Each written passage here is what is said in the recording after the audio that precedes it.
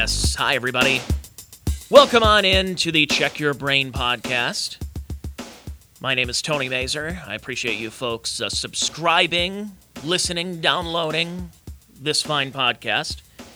I also have extra podcasts on my Patreon at patreon.com/Tony Mazer, TonyMazur. You get about 4 or 5 podcasts per week if you are interested in that, and early access to guests like my current guest that I have on the show today.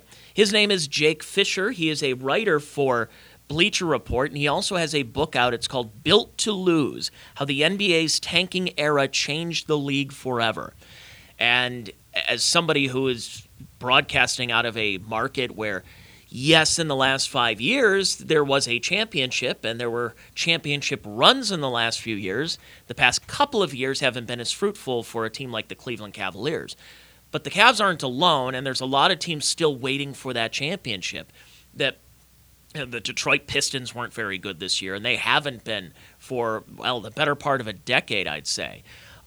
Sacramento.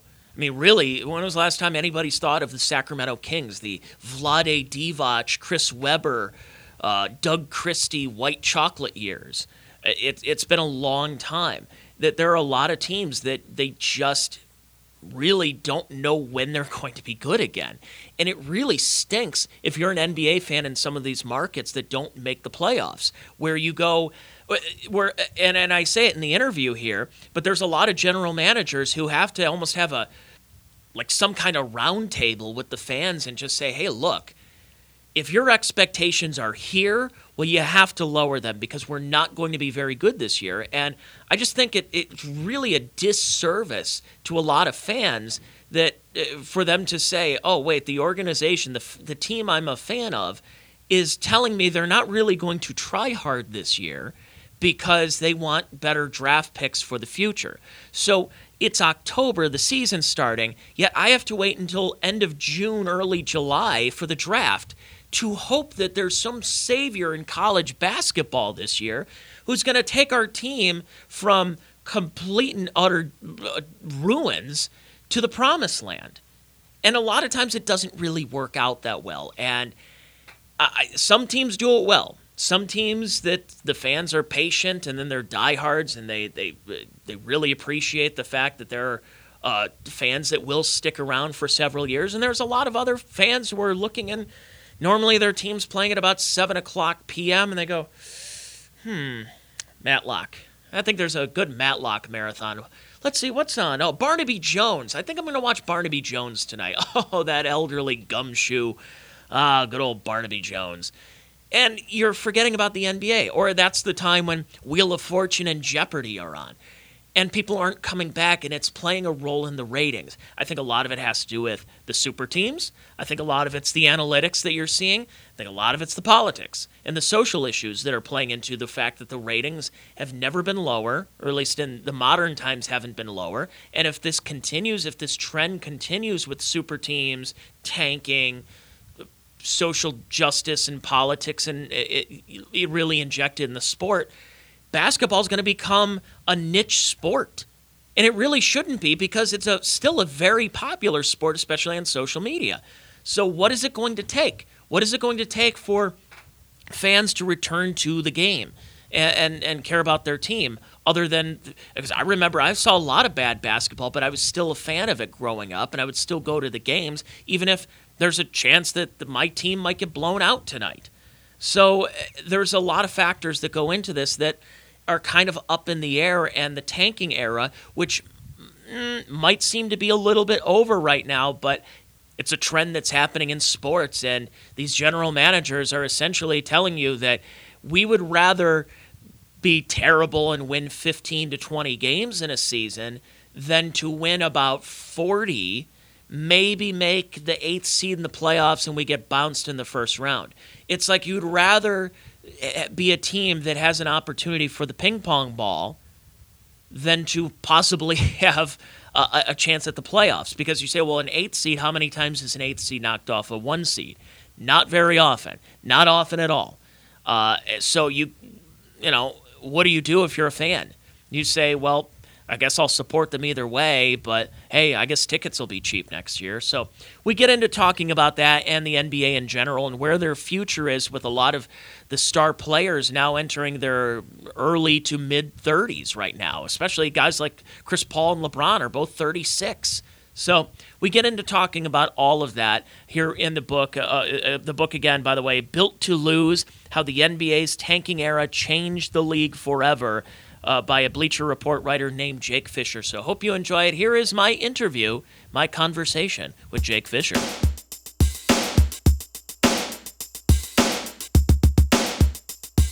Tony Mazur here, and I've got a really good book that I want to talk about with my next guest. His name is Jake Fisher. He has a book. It's called Built to Lose, How the NBA's Tanking Era Changed the League Forever. And there's something going on in the NBA as far as the TV ratings that have been down, and though the NBA is really big on social media and especially on Twitter and Instagram because they do a very good job with their social media, it just doesn't seem like it's catching on in other places. And could that be because there are a lot of teams that when they start the season that it just understood that they're not going to be competing this year, and that it's understood between the organization and the fan base that, hey, we are going to suck this year. We are not going to be good. Don't expect big expectations. And the fan base is going, okay, then don't expect us to watch and attend. So there's a lot of factors that I'm sure are playing into this book. And Jake, talk about the beginnings of this tanking era and what led you into writing a book like this. Yeah, I think the tanking era kind of starts in 2012 and kind of ends in 2016, where the league was being run by the Miami Heat at the time, and they were built with LeBron James, Chris Bosh, and Dwayne Wade, right? And they were 3 top 5 picks in that 2003 draft class. Where you flash forward, the 2014 draft class was considered to be the best class since that 03 group. So all these analytical-minded executives come into power. It wasn't just Sam Hinkie. It was Rob Hennigan in Orlando trading away Dwight Howard. It was Ryan McDonough taking over Phoenix after the Suns signed and traded Steve Nash away. Danny Ainge in Boston, obviously he's in the news right now.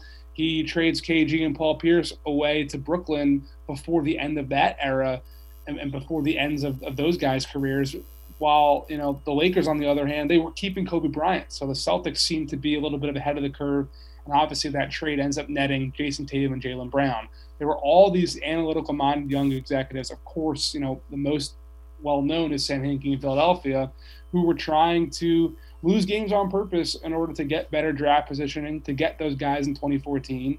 And by the time Miami's dynasty crumbled, they'd be there competing. And there's clear dividends to that strategy. I mean, we see Philadelphia, obviously they lost to Atlanta in game 1 of the playoffs, but they're the best team in the East this regular season. Phoenix, they're up 1-0 now on Denver. They didn't think necessarily it would be Devin Booker and DeAndre Ayton when they started in 2013, but they're a testament that you draft, you get multiple All-Stars through the draft, and then one will join them in the offseason, like Chris Paul coming to play. So I think the strategy clearly had its dividends, and I think the clear reason was all these executives coming to take control of these front offices and wanting to play the draft lottery.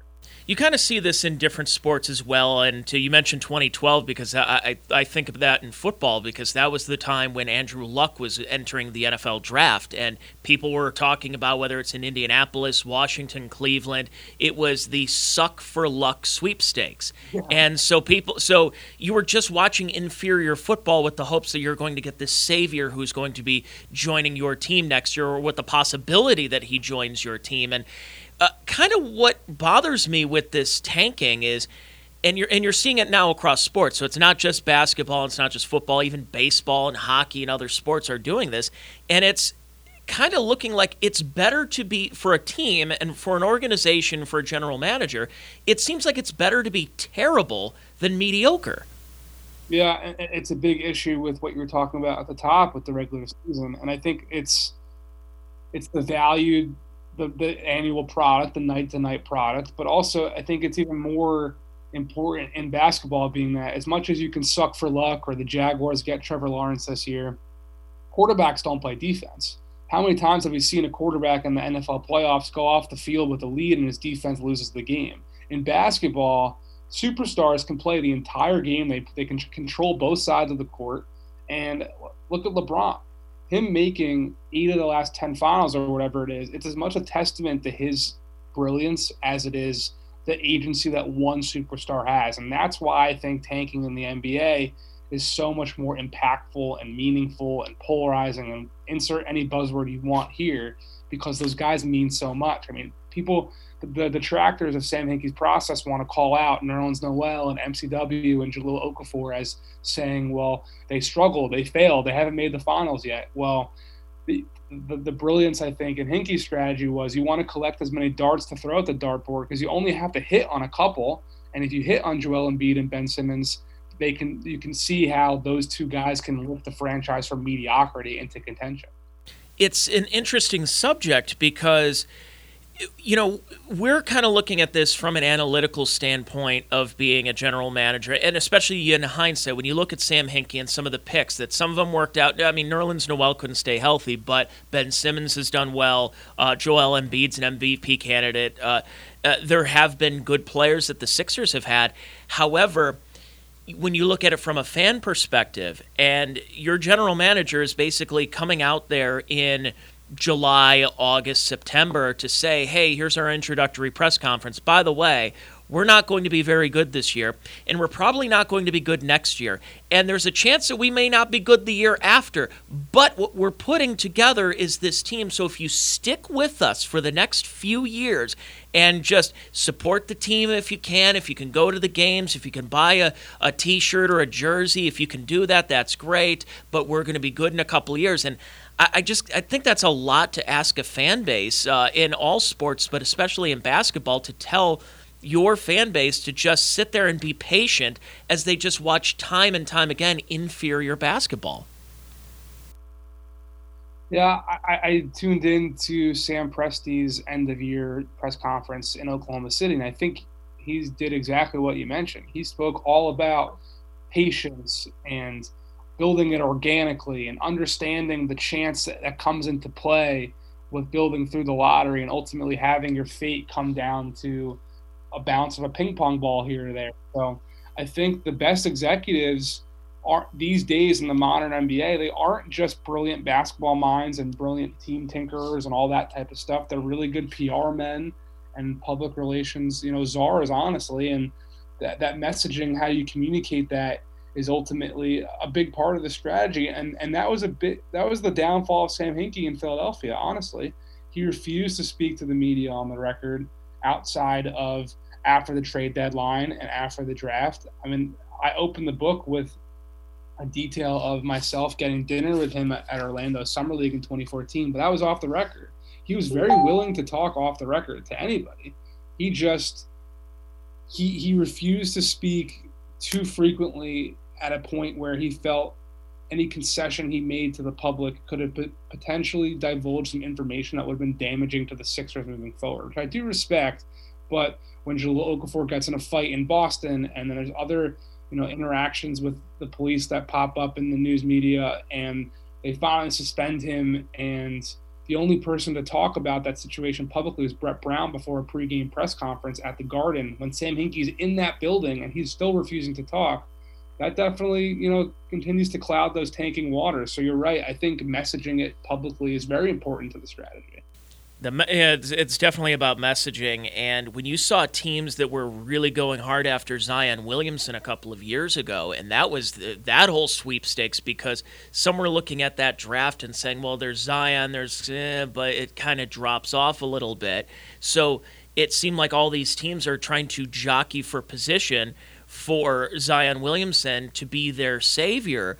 And you were starting to see a lot of bad basketball, a lot of taking guys out. And then, of course, it kind of goes into a bigger aspect and a bigger talking point in the NBA of these, the load management. That's what it was. The load management of, it's the back-to-back. I'm not going to play Wednesday. And it just seems that that was playing into a lot of that, and I don't know, probably that mixed with the super teams and analytics and everything kind of did something to some of the fan bases to just say, all right, well, I guess wake me when they make the playoffs. Yeah, the NBA's definitely got in a predicament and dealing with the conundrum being that they've succeeded in turning the league into an 11th month news cycle where fans are just as excited, probably even more excited about offseason player movement and photoshopping any superstar into their team's jersey. I mean, we're seeing it right now with Damian Lillard, right, where the Blazers flame out in the first round. They fire head coach Terry Stotts, and now every single team is talking about, oh, can we go get Damian Lillard? And that's really exciting for the league, and it's been great with the advent of social media to keep that conversation going all year long.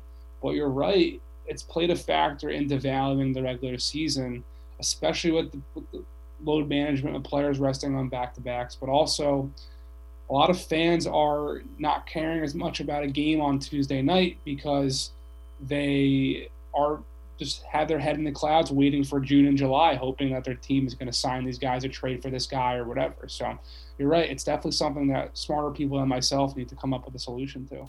I want to get back more into the NBA overall in just a little bit, but I want to go more into your book about, because we talked about what the Sixers have done, and I mean, they've had a first-place finish in 2020/2021, but they had a couple of third-place finishes, and up until this year haven't gotten past the semifinals. So some can look at that and say, well, look, here's what they did. They were able to really strip their team down and become a true factor in the Eastern Conference, while others can say, yeah, but they didn't make it to the finals. They haven't won the big one. They've had guys that are getting injured. What teams, in your opinion, or at least from your standpoint, tanked the best, and which ones tried and failed? Well, I think, I spoke to over 300 people for this book. That is the big selling pitch to anyone listening right now. I've got brand new information from players, agents, coaches, executives all across the league, all over these pages, and you're going to find new info that you're not going to find anywhere else. And I think part of that info, a lot of the stories you'll learn is to find out that for any executive, for any coach, a lot of operating a successful franchise in the NBA is a lot about mitigating unforeseen variables. So to take an example like the 2013 draft, where the Atlanta Hawks were desperate to draft Giannis Antetokounmpo, number 17. They were the only team to fly him in for a visit. Danny Ferry, the GM at the time, brings him into Atlanta. They put him up in Danny Ferry's house. He had dinner with his kids at Danny Ferry's kitchen table. They just couldn't trade up in time to get him over Milwaukee. And that's something that, doesn't change Atlanta's fortune necessarily because it was something that was going to happen and they got the rug pulled out from them, but it was a missed opportunity. That's one example to talk about. Boston, I think they tanked better than anyone for a while. They bottomed out for only 1 year. And then with that Nets trade, with those picks that turned into Jason Tatum and Jaylen Brown in their back pocket, they were able to bounce back into the playoffs sooner than Philly and sooner than Phoenix and Orlando because they had those other picks available. And they make that stealthy trade for Isaiah Thomas, the 2015 trade deadline. They zoom into the playoffs. They then sign Al Horford in free agency. They swap Isaiah Thomas for Kyrie Irving. They sign Gordon Hayward. They drafted Jason Tatum and Jaylen Brown. They seem to be a juggernaut that makes 3 conference finals, and they're going to win this thing pretty soon. And then they start to realize, this thing is a lot more about managing personalities and a workplace and a locker room as much as it is compiling talent. And ultimately they ended up, that thing kind of crumbled, and now we see Boston where they're at, where Danny Ainge is resigning and Brad Stevens is moving over to the front office. Now, I think Philly can get as much flack as anybody, being that, yes, they lost for 3 seasons, and Joel Embiid's been hurt a bunch, and they've never made it to a finals yet. They've never gotten out of the second round. But you could spin it the other way and say Hinkie never had an opportunity truly to build that franchise. They were pushing him out, ownership group, bringing in Brian Colangelo. I have reporting in my book that they were trying to bring in a quote-unquote co-GM with Sam before he resigned. That's why he resigned from Philadelphia. They wanted him to work in an unprecedented 2-GM situation that would never have worked out, and that's why he ultimately gave him his letter of resignation. But they have Joel Embiid, they have Ben Simmons, and now they are where they are. And I think the goal of any team in the league that wants to contend, it's really not to win a championship. That's the easy, way to put a label on it. But the best analytical-minded executives like Daryl Morey, who now is coincidentally running Philly, they all say entering a season, the best teams only have a 5% chance to win the title anyway. As we get to the playoffs and that field shrinks down to 16, this year, 538 at ESPN, they gave Philly the best odds to win the title, and it was only 22.8%.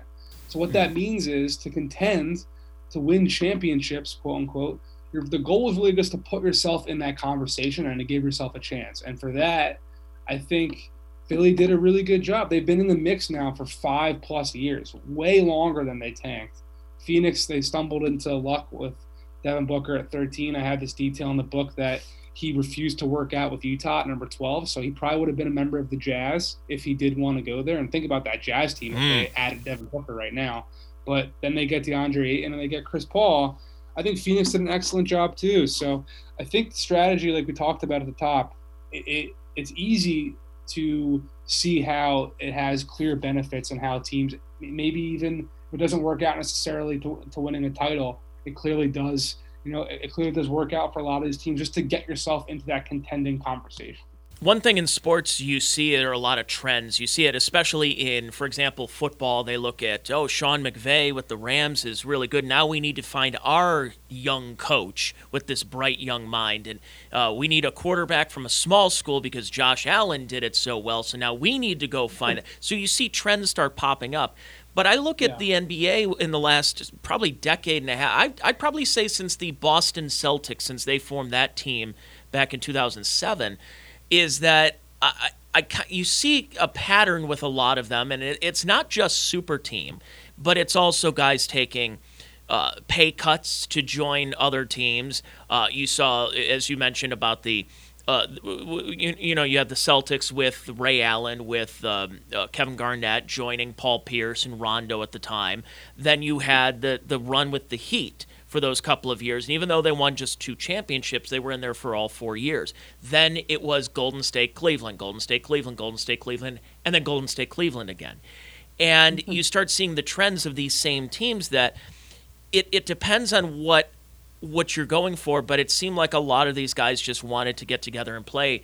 And the one thing I look at with the Cavaliers, for example, is, and they're just up the road from where I'm recording this, is that the Cavs kind of lucked into winning a championship and getting good just based on where LeBron was from. I mean, LeBron, from where I'm recording this, is from about 3 miles down the road from me and went to school about 1 mile down the road from me.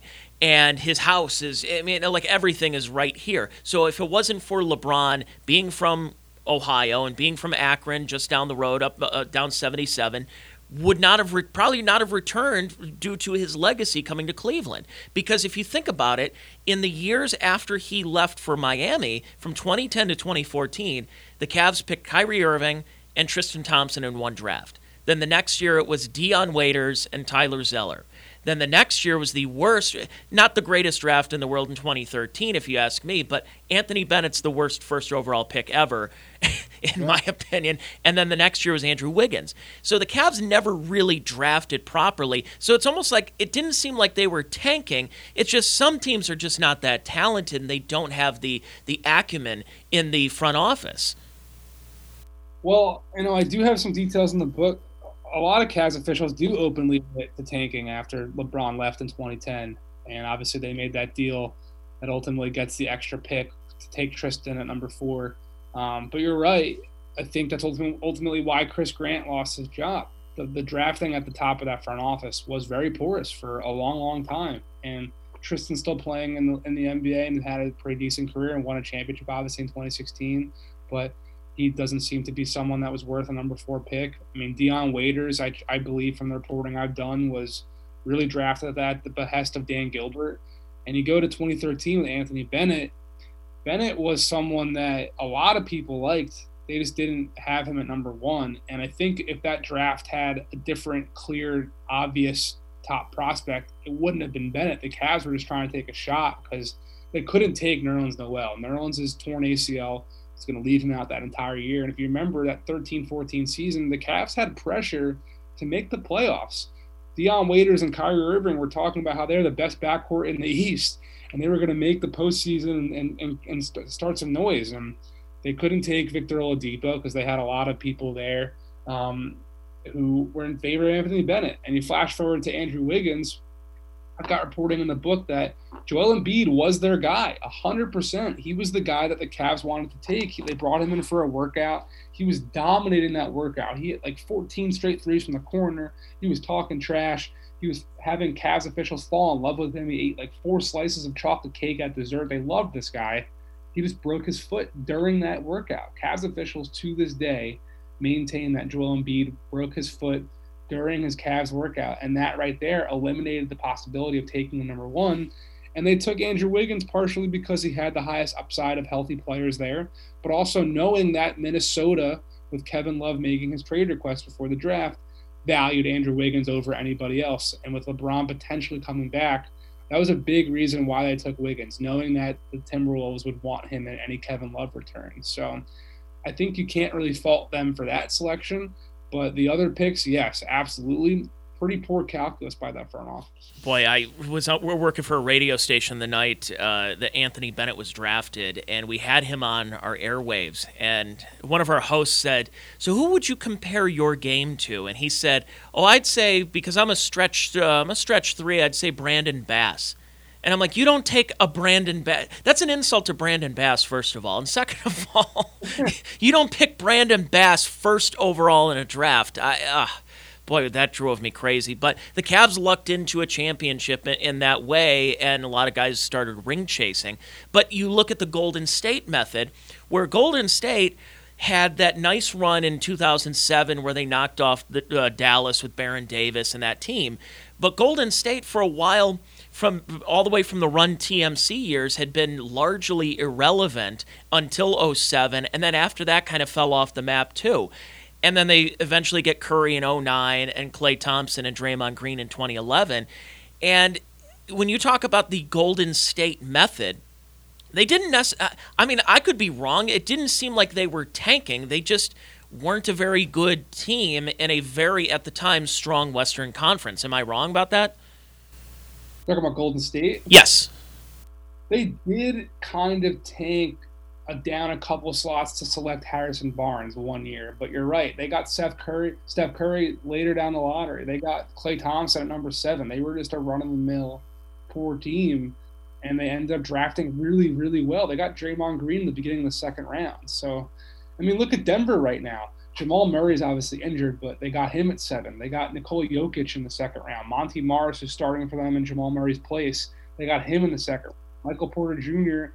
fell for a lot of reasons, for his back injury, for other IQ-type question marks, and they still had the guts to take him at number 14. They made a really smart move, kind of overpaying Paul Millsap in free agency that year that they stole him from Atlanta. They brought in other smart free agents. They signed this guy Fernando Campazzo to like a pretty minimum type deal, and he's giving them pretty solid minutes here. I think team building, especially in small market, it's not just a one-size-fits-all mentality. I think the most direct path to getting these all-stars is definitely at the top of the draft. But you're right. If you swing for home runs later on, you can be successful too. Look at Utah. They got Donovan Mitchell at number 14, and they got Rudy Gobert at number 27. Or Mitchell at 13, I believe. So there's clear opportunities to take really talented guys later in the draft. You're right. You're looking at the NBA right now, and you cover them also for Bleacher Report, and obviously the book is great. And I start looking at the way the NBA is right now, kind of how I looked at the NBA in about 97. And I look at that, and the reason I say that is it was Michael Jordan returned, but you knew he wasn't going to be around forever. He was, there were sniffing around of retirement, and there was talks, and is this going to be Michael's last season in 97 and 98? And then eventually it was, and, discounting him going back to Washington. But around that time, you were starting to see some of those players that a lot of us grew up with in the 80s that were starting to retire. The Barkley, Drexler, Pippen was slowing down. Just a couple of years earlier, Larry Bird, Magic Johnson. So the NBA was kind of going through like an identity crisis, and they needed that next Jordan. The best players in the game were probably Shaq and Iverson around that time. And the NBA kind of went through, and then eventually Kobe, but eventually they needed somebody who was going to be that next Jordan, which was LeBron, in a way where he was a larger-than-life figure. But I'm looking here at some of these ages going into the next season of players. I mean, Durant's going to be 33, Harden 32, Curry 33, LeBron's going to be 37 in December, Lillard 31, Kawhi is going to be 30, Chris Paul 36. The league's not like, who's going to be the next of the generation? I mean, Luka's 22 and Jokic is 26, and there are some good young players, but are they at the level that you're seeing of that pantheon of the Durants, the Currys, the LeBrons, and the James Hardens? I think so. I mean, Jokic is going to be the MVP this year. And Luka in Game 7 against the Clippers scored and assisted on. He created the most points in Game 7 history in the NBA. Look at John Morant in Memphis. He talked about that Zion draft. I mean, that was the first year of lottery reform that got passed due to the tanking era that we talk about in my book. And one of the unforeseen ripple effects of that lottery reform was seeing teams being able to jump up more from that 6, 7, 8 range in the lottery up to the top 3. And that's how Memphis got John Morant. And look at Ja.